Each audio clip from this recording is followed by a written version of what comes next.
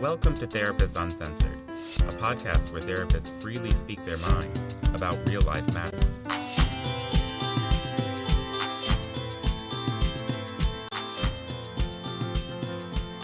Hi, this is Ann Kelly, and I'm here with one of my co-hosts, Sue Marriott. And today in our studio, we have a special guest. His name's Dr. Stan Tatkin. Dr. Tatkin is a world-renowned expert in relationships. He has co-founded the PACT Institute, which stands for the Psychobiological Approach to Couples Therapy. Dr. Tatkin teaches at UCLA and maintains a private practice in Southern California. And he leads PACT trainings all over the United States as well as internationally. And he has, from his wealth of knowledge in training therapists and treating couples, he has taken his extensive knowledge and written multiple books, which we think our listeners will find very interesting and informative. He's written Wired for Dating, How Understanding Neurobiology and Attachment Style Can Help You Find Your Ideal Mate. He's also written Wired for Love, and a more recent book called Your Brain on Love, The Neurobiology of Healthy Relationships. You can also get that in an audio form where Stan speaks directly to you. We often recommend that book in our practice. And he's also co-authored a book, Love and War in Intimate Relationships with Marion Solomon. So Sue and I are very honored to have him here today as we interview. And I think you'll find the interview and discussions quite helpful. So sit back and listen. Thanks for joining us.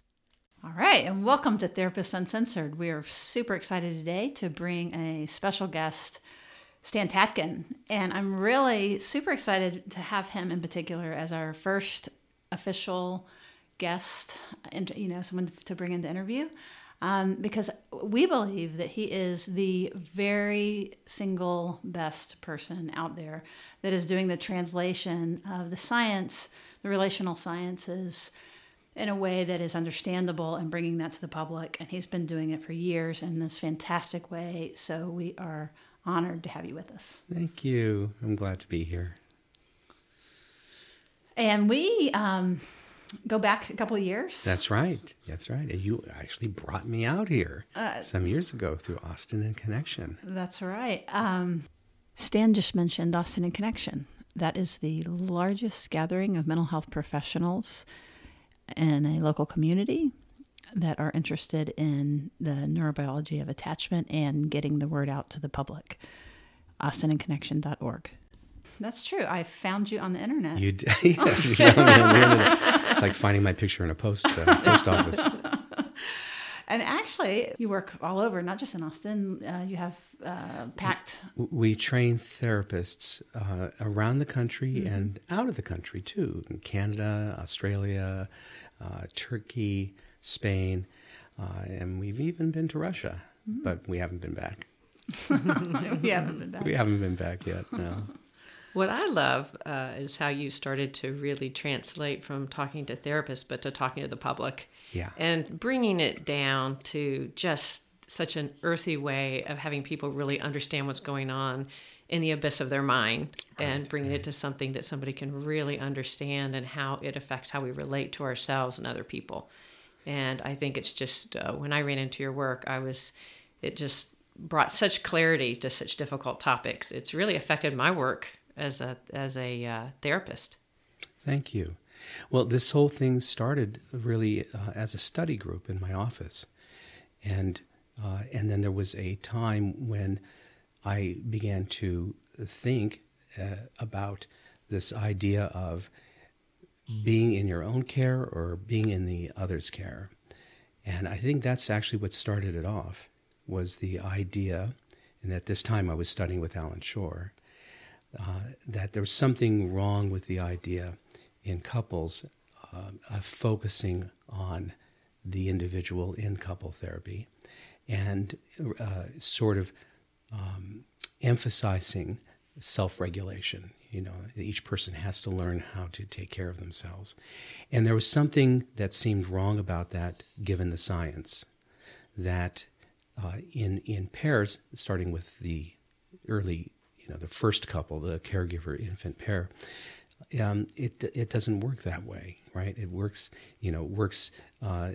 quite differently with the regulation coming outside from the infant. But then even during the early years, that the brain is being developed not by self-regulation, but by something called interactive regulation, mutual regulation between infant and caregiver. And that is also true in adult relationships.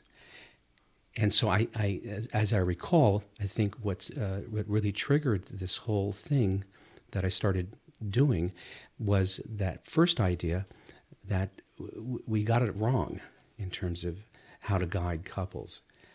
That it really, no one can see this because I'm finger pointing, but that it's really that partners, the way to think about this, partners are in each other's care, not their own care. Yeah, I like it. Before you said that couples therapy it's been historically terrible. Like you were really better off to not go to couples therapy if you were in a relationship. Yes. But the good news is that with recent technologies and understanding that we've gotten better at it. So go on, but that's an important. Well, I think John Gottman did a lot to change the field because here was a researcher, not a clinician, who was studying couples and looking at them from a research point of view, but also from a biological point of view. I mean, he was hooking people up to all sorts of instruments to measure heart rate, skin temperature, all of these things, and finding out, what couples really do and what they don't do, and what works with couples and what doesn't work with couples. And I think that inspired me and a lot of other therapists to start to broaden their thinking from just a single theoretical model, psychological model, into one that includes biology, which includes then the brain, learning how the brain develops, understanding medicines, understanding basically physiology, but more importantly, really putting all of that information together and learning about the developmental trajectory of a person. And then also, the idea of, why do we pair bond? And how different or similar is that to what works in the mother-infant pairing in terms of secure attachment? And, what I have found and others have found, like Sue Johnson as well, is that they're entirely similar, except for the big issue here is that there's a great deal of asymmetry in childhood, right? In adulthood, pair bonding is a symmetrical situation. But outside of that, the rules are pretty much the same in terms of what creates a secure attachment in a child and what creates a secure functioning relationship between two adults. So what about those out there that are not in relationships? Can you have but in their primary attachment might be their sister, their sister or a long-term roommate or their child, single parent, with a close child. What about something like that? Well, it should be understood that that attachment has and never has had anything to do with eroticism or romance.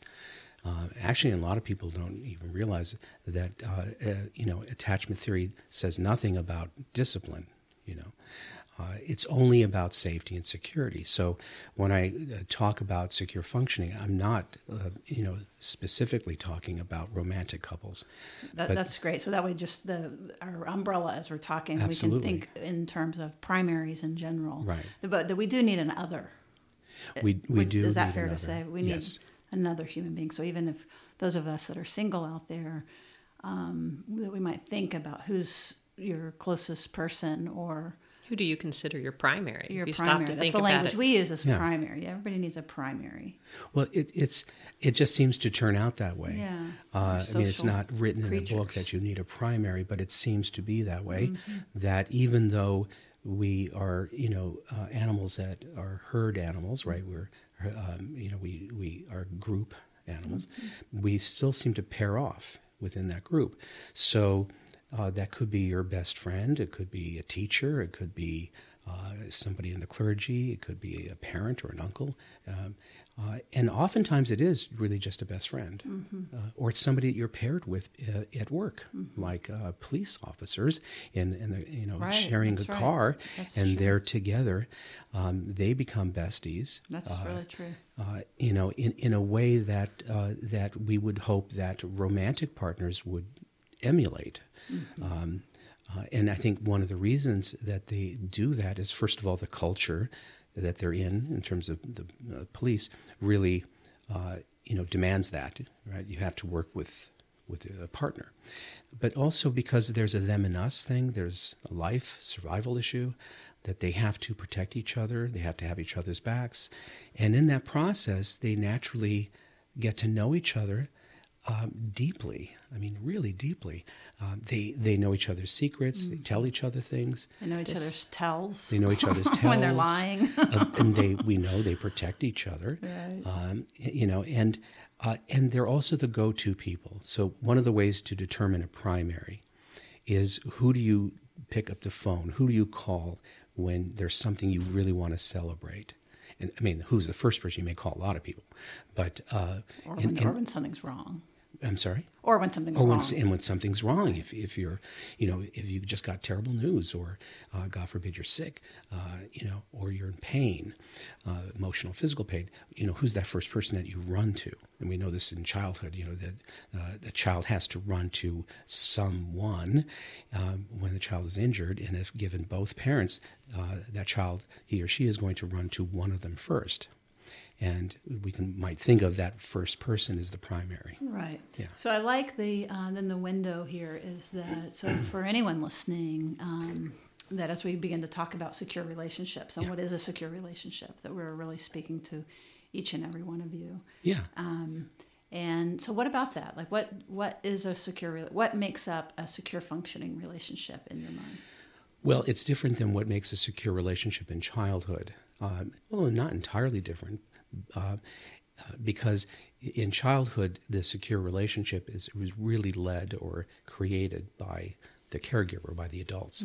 That isn't to say that if the adults, do everything to create a secure relationship, that the child will be secure. It's not all up to the parent. There's a biology here and the genetics, but generally speaking, environmentally, that is created by the parent.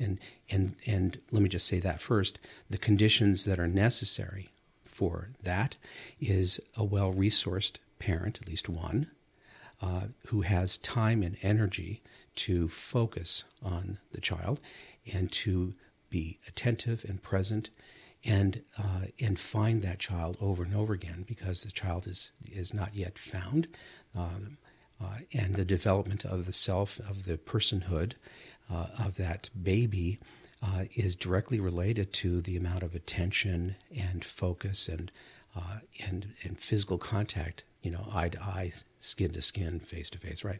That is the stuff that makes up the developing brain. If those conditions are there and the parent is available, curious, and also has the ability to see beyond themselves, we think of that as a theory of mind. Right, I don't see myself in everything. I look for someone who's that's not me, right? And so that person has to have a theory of mind to be able to locate that baby.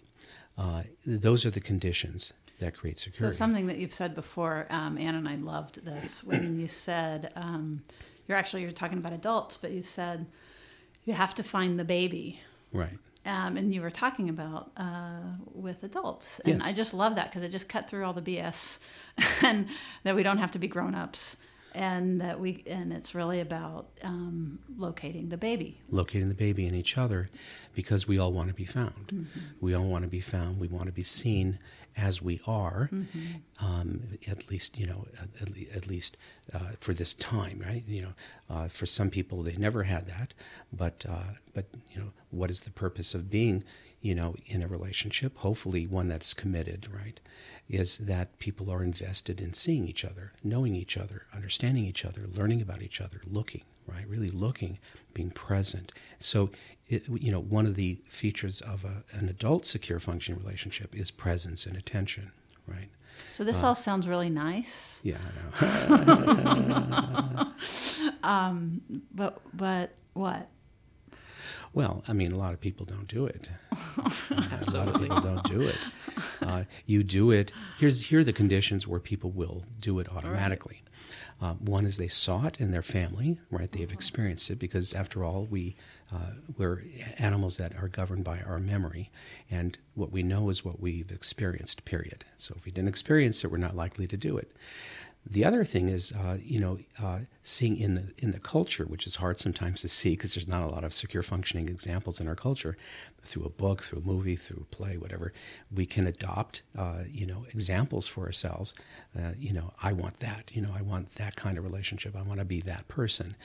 The other way is that people fail over and over again in relationship, and they hopefully get to a point where they've learned and they become smarter and wiser, and they find somebody like themselves. Let's not do that anymore. Let's do it a different way.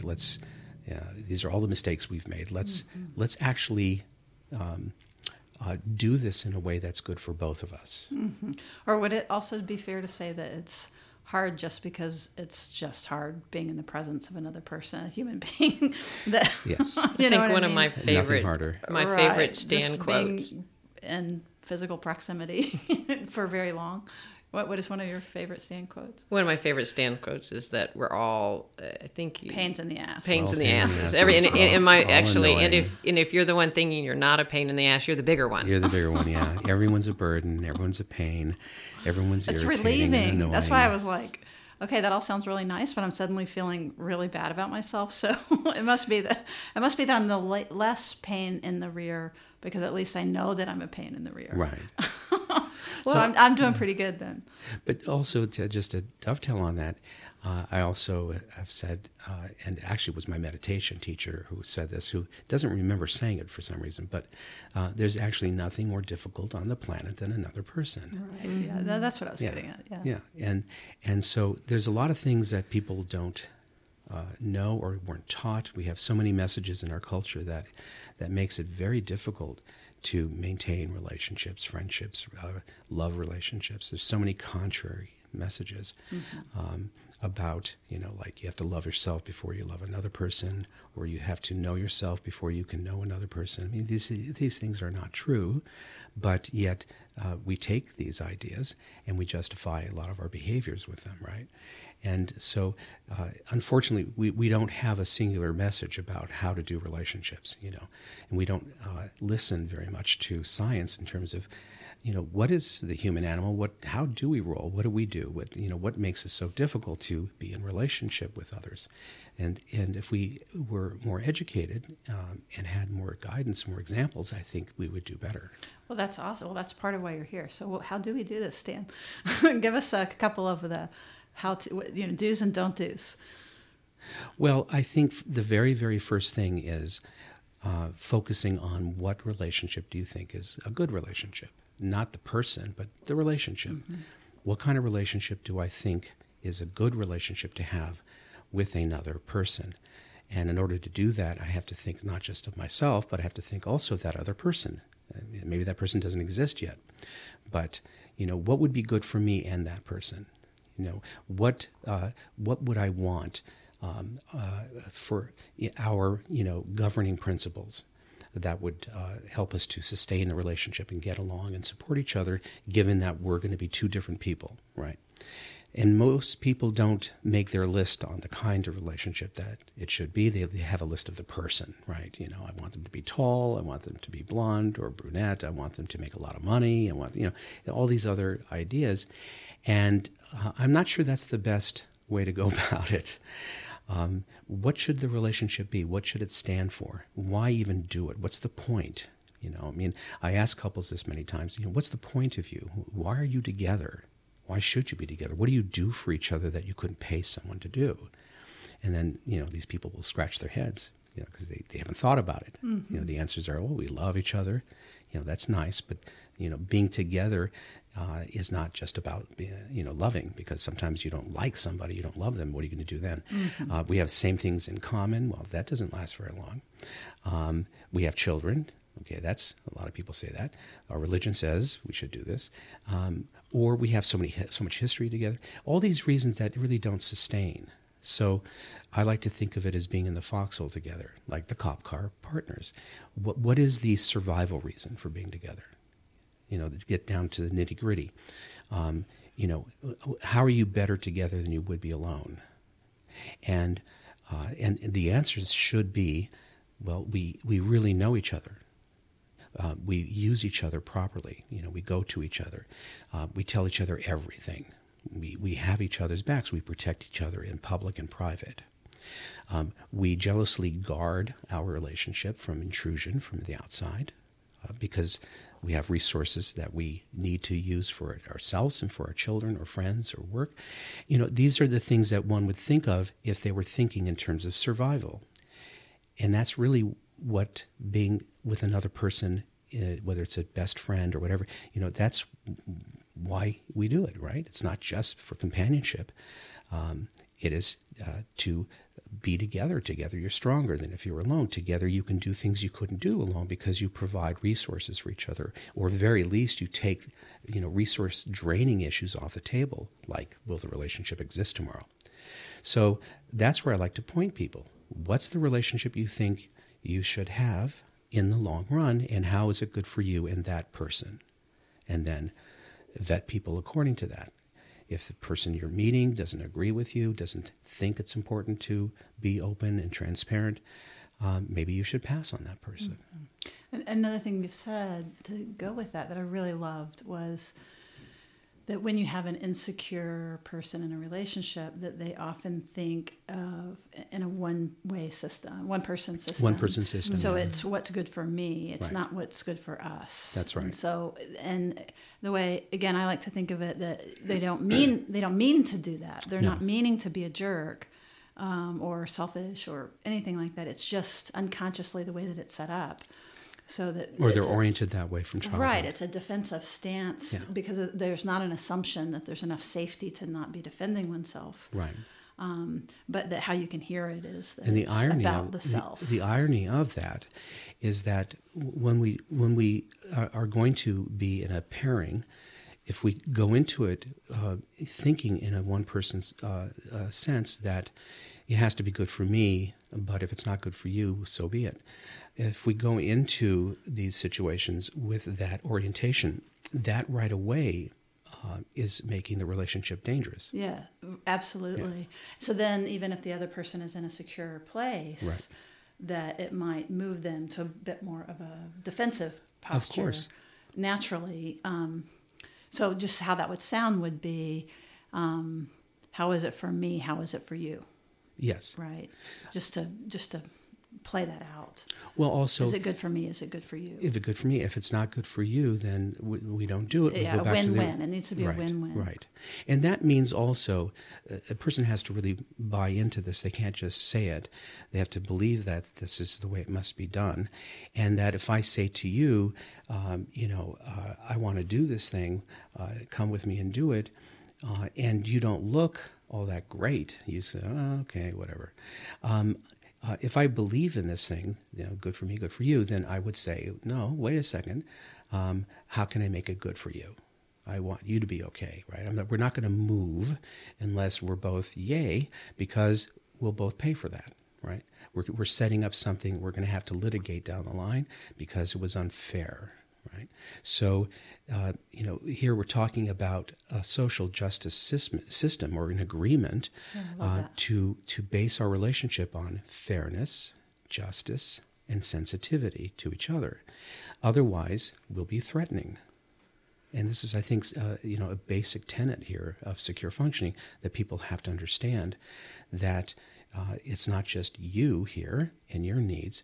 You're taking care of the other person at the same time as you're taking care of yourself. And if you're doing anything other than that, you're either codependent or you're playing it in such a way that is going to create resentment in the other person. I think Either you might be bumming some people out about right now. Really? Either that or people are going to be saying, honey, I really have a podcast I want you to listen to. Okay. Which will be perfect. That's what this is for. Well, if it bums people out, what I'm saying about mutuality, then good, because you're pushing towards security. Yeah, yes. Exactly. Yeah. rethink your principles, your agreements that you have with by design. others. Yes. I think I love what we're talking about. I think that we theoretically, when we sit and talk about a relationship, oftentimes we can talk about the mutual trust and the mutuality Right. and the what's good for me and good for you. And I think what's so important about your work is we do a lot of talk about how threat compromises that. Yeah. So ideally, when my higher brain is inactive, I think of myself as very mutual and very caring and open to listening to my partner. And then when threat hits, Right. and it seems so important in this context, like what you're saying, Sue, it's like, it kind of bumps people out. When threat goes, we get so tight and we get so protective of ourselves as animals. Right. That we lose that mutuality. And Yes. I think some of your work is really momentous in helping people understand that and how to go from a place of threat to a place of openness. And you were speaking before about how relationships, I want to come back to that for a minute, how relationships often are like a mother-child bond in a way, in a very different way because it's mutual. But when we're in that state of threat, you do a beautiful job helping people understand to see their partner, just what you were mentioning before, taking care of the baby in the relationship, that when your partner is full of threat, they're not going to be in that loving place. They're not going to be in that mutual place. And so it's not then that you challenge them to jump into that mutual place. It's that part that brings out that nurture in us to understand the infant in our partner. Yes. And I'm wondering if you could add or talk about that part of your... I'm sure everyone knows that when we're feeling good, there's no problem, right? When we're feeling good, it's easy. If only everything were about feeling good. But there, much of life, much of what happens in relationship doesn't feel good, and we get into distress. We could say the mark of a good couple is how well they co-manage distress. How efficient are they at taking it off the table, not by dismissing it, but by sort of digesting it and fixing it, right? Fixing it so there's no ill feeling. And this is the single area, I think this is the big area that gets most people, is they don't understand or, how the human brain works and how easy it is to feel threatened, even by someone who loves you or you love. Our brain literally mistakes that person for a predator. And that sounds really grand, right? But in many ways, that's actually what happens. Yeah, and so people forget to wave a flag of friendliness, right? To signal to their partner, even when in distress, that, by the way, I'm a big fan. I love you. I so appreciate you. And then continue into what they're asserting, right? But people then square off when they're in distress, and they stop really taking care of each other. They start, as you said, fending for themselves.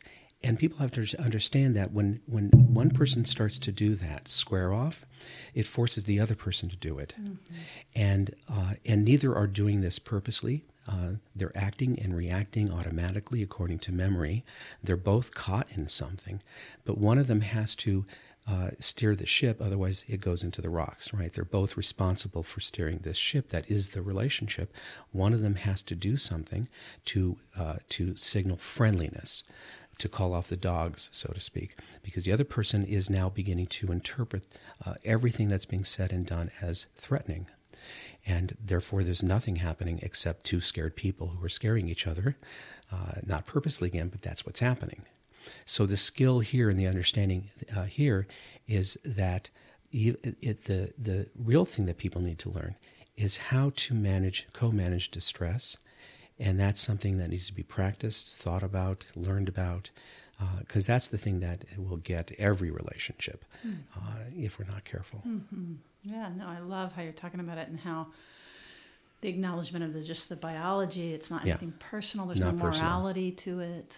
No angels, no devils. No angels, no devils. I love that. Yeah. And then as far as just sort of going to the practical and we've been talking a lot about couples. Mm-hmm. Is there anything about dating? I was thinking of maybe a listener in Houston, Texas, say, and let's say a gay man in Houston, Texas, is listening, and he would love to end up in a relationship. Would you have anything to say to him? Well, gay or straight, doesn't matter. The same rules apply. What kind of relationship does this man want? Is it fully mutual, or is it just serve the self? Because when you get involved with another person, you're basically forming the smallest unit of a society, right? That's what you're actually doing. And a society is comprised of different people, different interests, different histories, right? Different brains. And how are you going to do that, right? We rely too much, almost magically, on this idea of being the right fit and being perfect for each other. And that, again, goes along with there'll never be any trouble. That person will never be annoying. And we're not... And the assumption that I'm not annoying. That I'm not annoying, and that I'm a piece of work as well, you know. And so there's not a thoughtfulness about this. We have so many fantasies about soulmates and, you know, the perfect person, that we fail to focus on the thing that actually is the important thing, is what should a union like this be? What am I yearning for? And watch yourself as you're describing it. Is it too tilted towards you?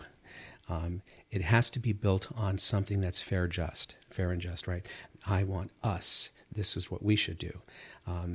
This is how we're going to get along, two different people, right? And that narrows the field of possibilities, because not everybody wants to play that game. Not everybody is interested in that.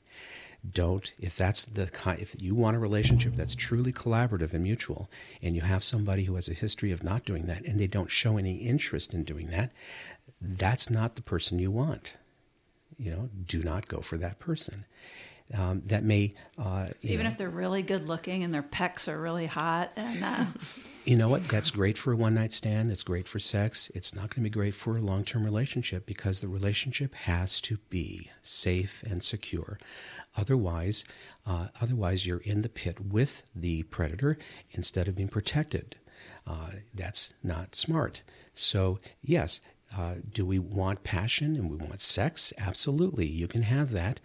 Can you have everything? No, because you have to prioritize what is the most important thing in a companion that's going to be there for the long run.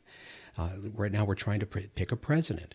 We should be thinking about who do we want for the long run, not just the personality, not just this or that, but putting it all together. Who's the safest bet? Right? Who's going to protect us the most? I mean, I'm not trying to pitch anything here, but I'm saying the thinking has to be on, what is going to be the best thing, and that's how you pick. So fine, pick somebody for a while to screw, to have sex with, wild sex with, but don't confuse that with a long-term relationship. Right, like not to confuse it with an attachment relationship. Right.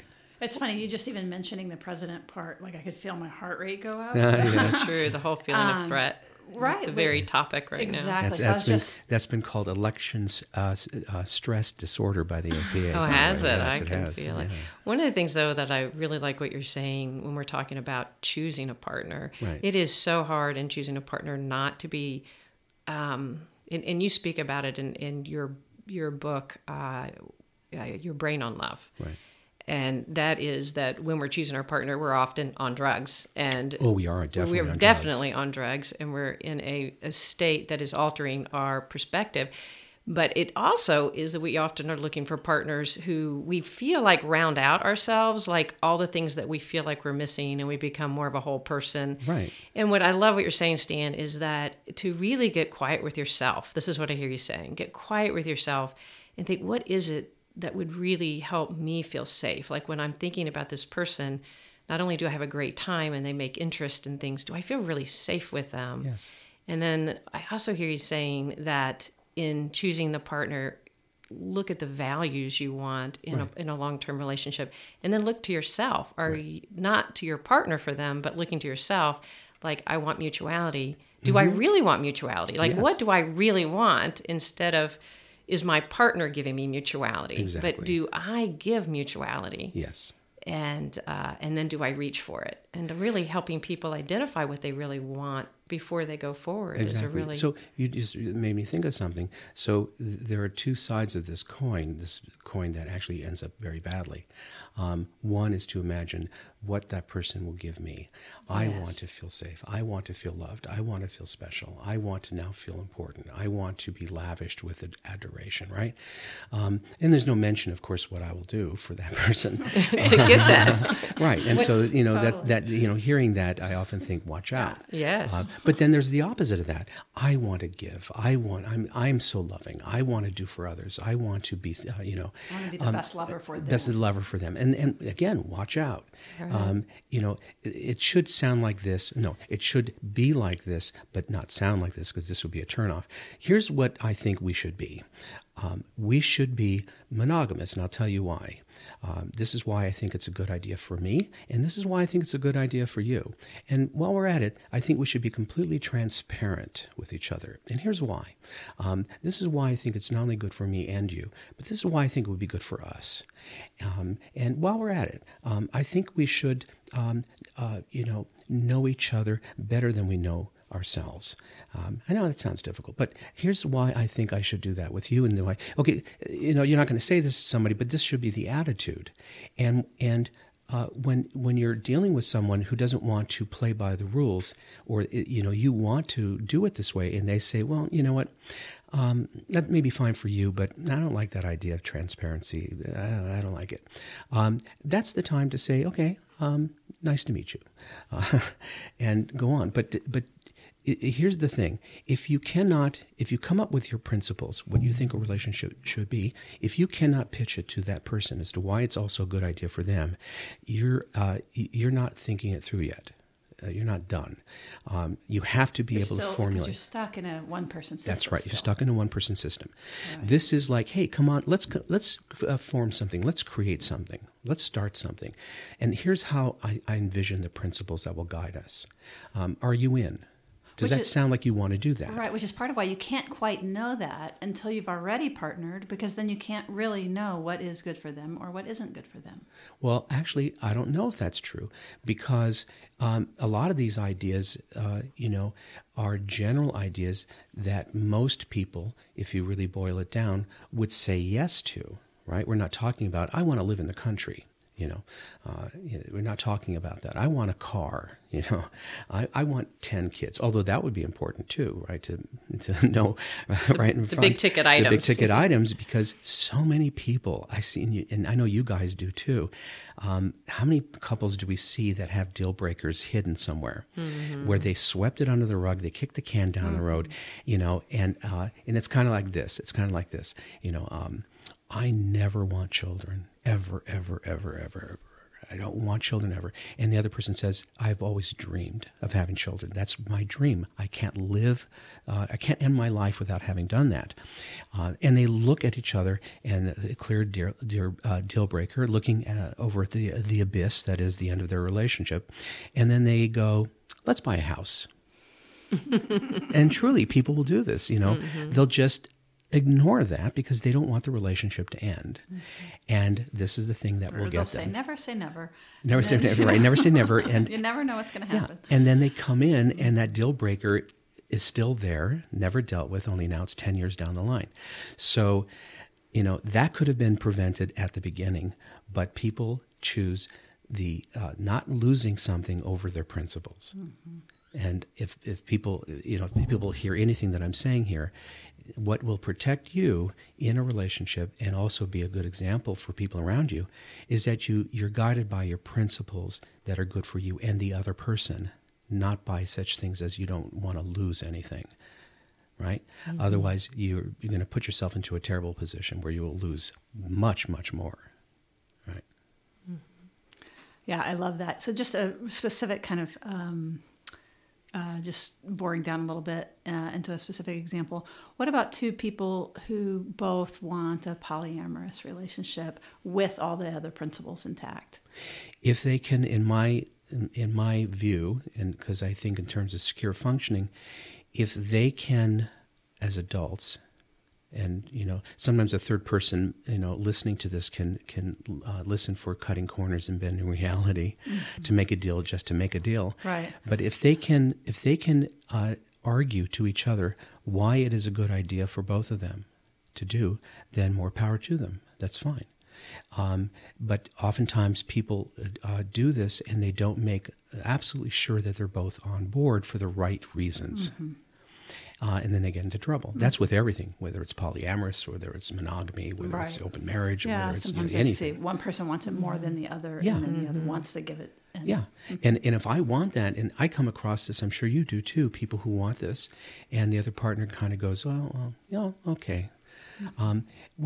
If the partner pitching this understood what's about to happen, they would say no to it, because no, I'm not going to do that unless you're completely on board, because I don't want this coming back at me, right? I don't want to be blamed that I pulled you into something that you really didn't want to do. So I want to make sure that you are entirely on board.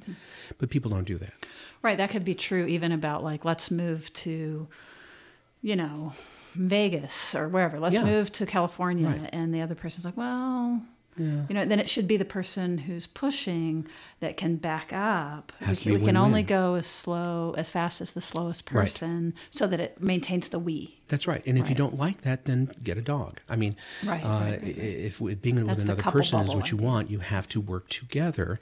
And that is a pain in the ass, because those people who have been alone don't want to have to go through the hassle of selling their partner, convincing, persuading, seducing, bargaining, right? But that is the very nature of that beast. And so if you're not willing to do it as a two-person system, then, look forward to trouble. Or don't get coupled. It's as simple as that. That's right. So, and I think that with these principles that I love, there's a lot more of this in some of Stan's books. And I will tell you flat out, there's a couple of things. One is, if you haven't yet seen his TED Talk, it is the absolute most fantastic, condensed, power-packed, power-punched, what would I say? Thingy. Condensed nugget of neuroscience and sort of the need to know of relationality in just a few minutes. So if you look up Stan Tatkin and TED Talks, you will see the state of the art about the need to know and with relational. And then also what I recommend in my practice all the time, you do too, Anne. Yes. Anne is a fantastic couples therapist that refers all the time to your audiobook in particular. That's the one that I think it's just so accessible, which is Your Brain on Love. And people will go and they will listen, and usually one partner will listen and one won't, and then that will become the subject. But it gives us a shared language, and we begin to talk. And, what's amazed me about that? How many men like it? Yes, I totally agree. Well, my vote is it involves. I find men in my practice really responding to it because it has so scientific basis to it. Yes, it's right. kind of it's like we were speaking about what Gottman brought to us. They brought us science. Part, yes. And so it was like, we're not just talking about woo-woo and fluff. We're talking about hardcore. And I know for me, the response when my clients come back from hearing your book is such a relief. They'll go, oh my gosh, when I heard the description of a wave, that is me. Or actually, they typically will come back kind of describing their partners. Like, now I understand my partner. And my favorite question is, okay, now which one were you? And let's talk about how you relate. But those descriptions, I think, were really, that you were able to use everyday words to describe these deep things that we've been studying in our work for so long. And not only is it then, in couples therapy per se, or I know you do a lot of training of couples therapists in PACT, but then we've also incorporated some of the exercises. We had a podcast just a couple of episodes ago under mindfulness with couples, where that we used one of your exercises and talked about you in it, the reunion exercise, So I mentioned that again, partly to just let you know about it, but also to remind listeners some of the things to do, some of the practical application. And actually, if you don't mind, why don't you share that particular exercise just Welcome as we home? wrap up? Yeah. Would you mind? No, not at That all. way we can hear it from the horse's mouth, so to speak. Okay, so there is science behind this. Yeah, absolutely. I won't burden everybody with it, but And we talked about that actually in it, about the vagal to vagal. oh, good. Okay. Yeah. Well, ventral to ventral stomach. Vagal to vagal. I'm is sorry. that. Right. Sorry. But yeah, it's stomach to stomach. The whole idea here, we have rituals for a lot of things, and we want to sit down as a family and eat breakfast or lunch or dinner. But also, some people take their shoes off before they get in the house. So we have all sorts of rituals, right?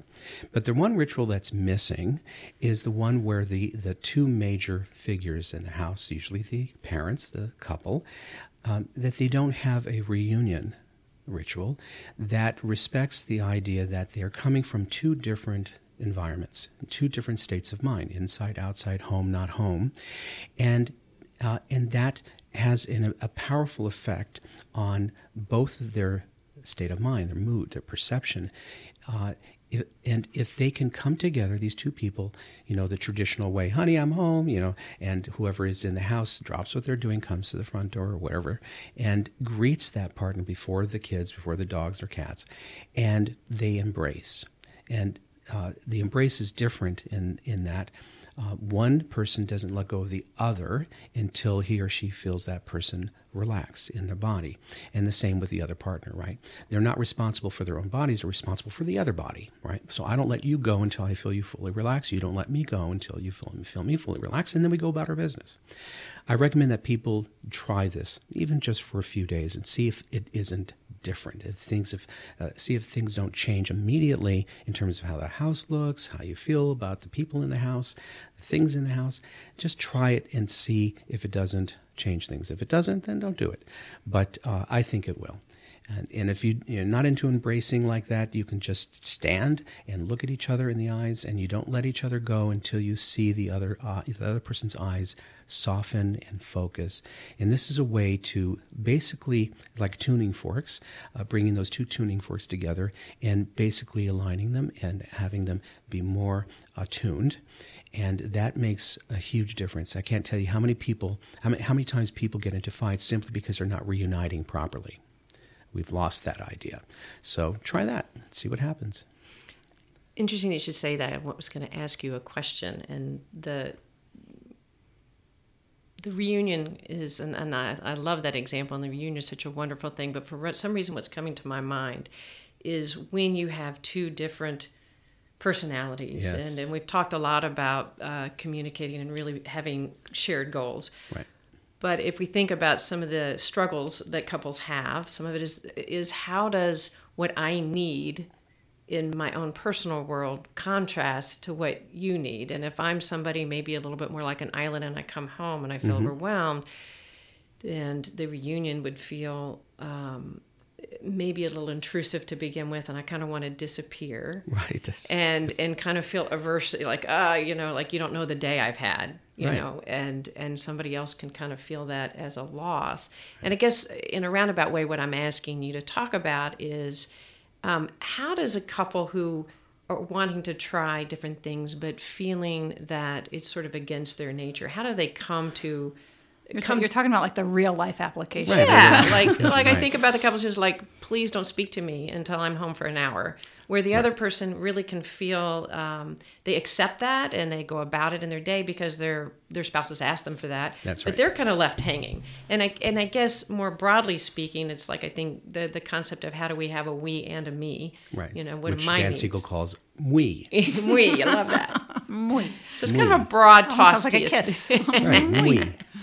Well, okay, so that's very interesting. So this is very common. You called it an island.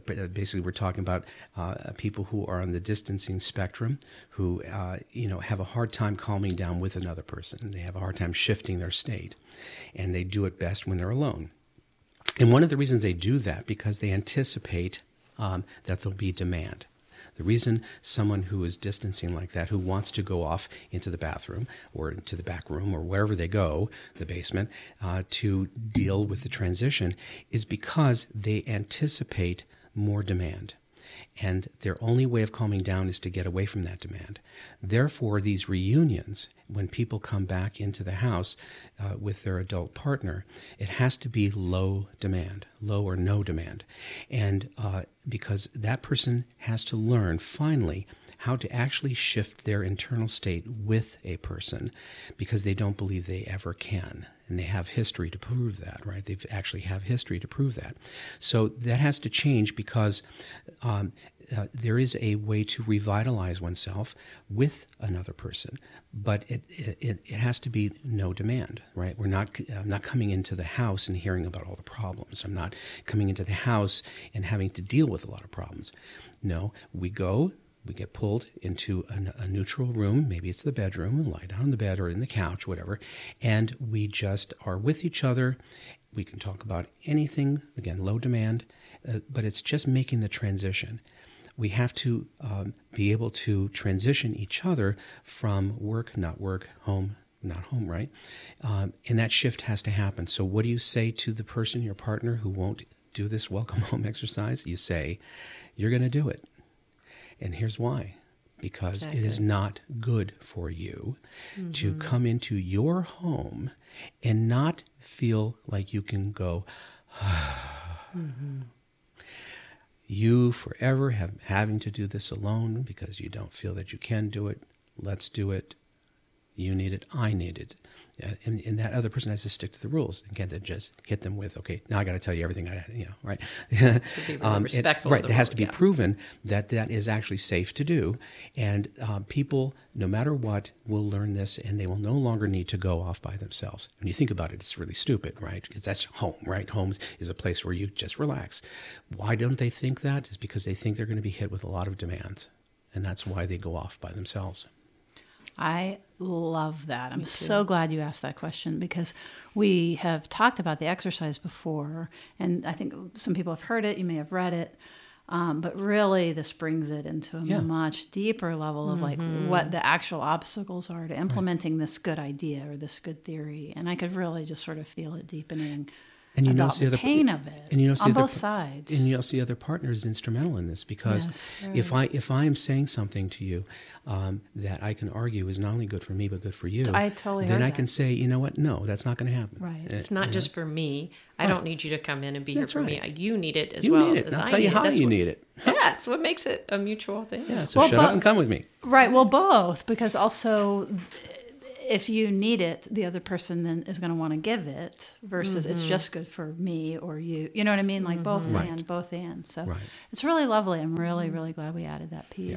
Well, and it's also... And I loved your answer to that. It was really nice. It's also a really great reminder for any couple. And again, we're talking about any relationship, roommates, but primarily if we're talking about a couple here, to have low demand times. I think that's part of the issue that I see with a lot of couples is that we are life partners. We are fighting the world together and interfacing, and we forget that we need that low demand time together. We have to build regenerate. Up. We have to regenerate. And Otherwise, I love calling it a low demand time. Yeah, low demand time, And also just before bedtime, we're big on recommending that partners put each other to bed at night and wake up together in the morning if at all possible. We know that people sleep better at night when they do this. The next day is better. And also, I think a lot of people don't realize that even in childhood and adulthood, nighttime and morning are the two most disturbing times for people. We're ending the day, we're going unconscious, we're going into another world, we're waking up, startled, and we expect hopefully another person there that can help launch us in the day. So if people have no time to be with each other, carve out, make sure you got the night before going to bed, before going to sleep, in the morning. Those are the two most important times for people. Make sure that those are protected as low demand, right? Fantastic. These are great boots on the ground things to do. And we are so glad that you are listening and that you got a chance to hear Dr. Tatkin. Please check out our website at therapistuncensored.com for show notes and for how to reach Dr. Tatkin in person. His website will be on there along with his books. And speaking of, Stan, you have some upcoming books. You want to mention those? They're in the works. One is a premarital handbook, and the other one is going to be another audio. that is, the working title right now is Relationship Rescue. And so that's upcoming for 2017. Awesome. Fantastic. So thanks for listening. You can find us on anywhere that you get your podcasts, on iTunes, Stitcher, Google Play.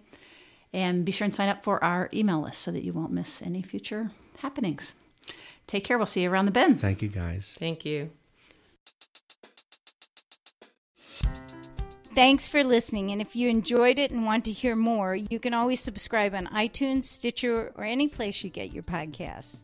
Or go to our website and check out all the articles and podcasts at www.therapistsuncensored.com. Finally, thanks to our colleagues that were gracious enough to be interviewed for this podcast. Bye. Therapist Uncensored is Ann Kelly, Patty Alwell, and Sue Marriott. Cameron Lindsay edits the show.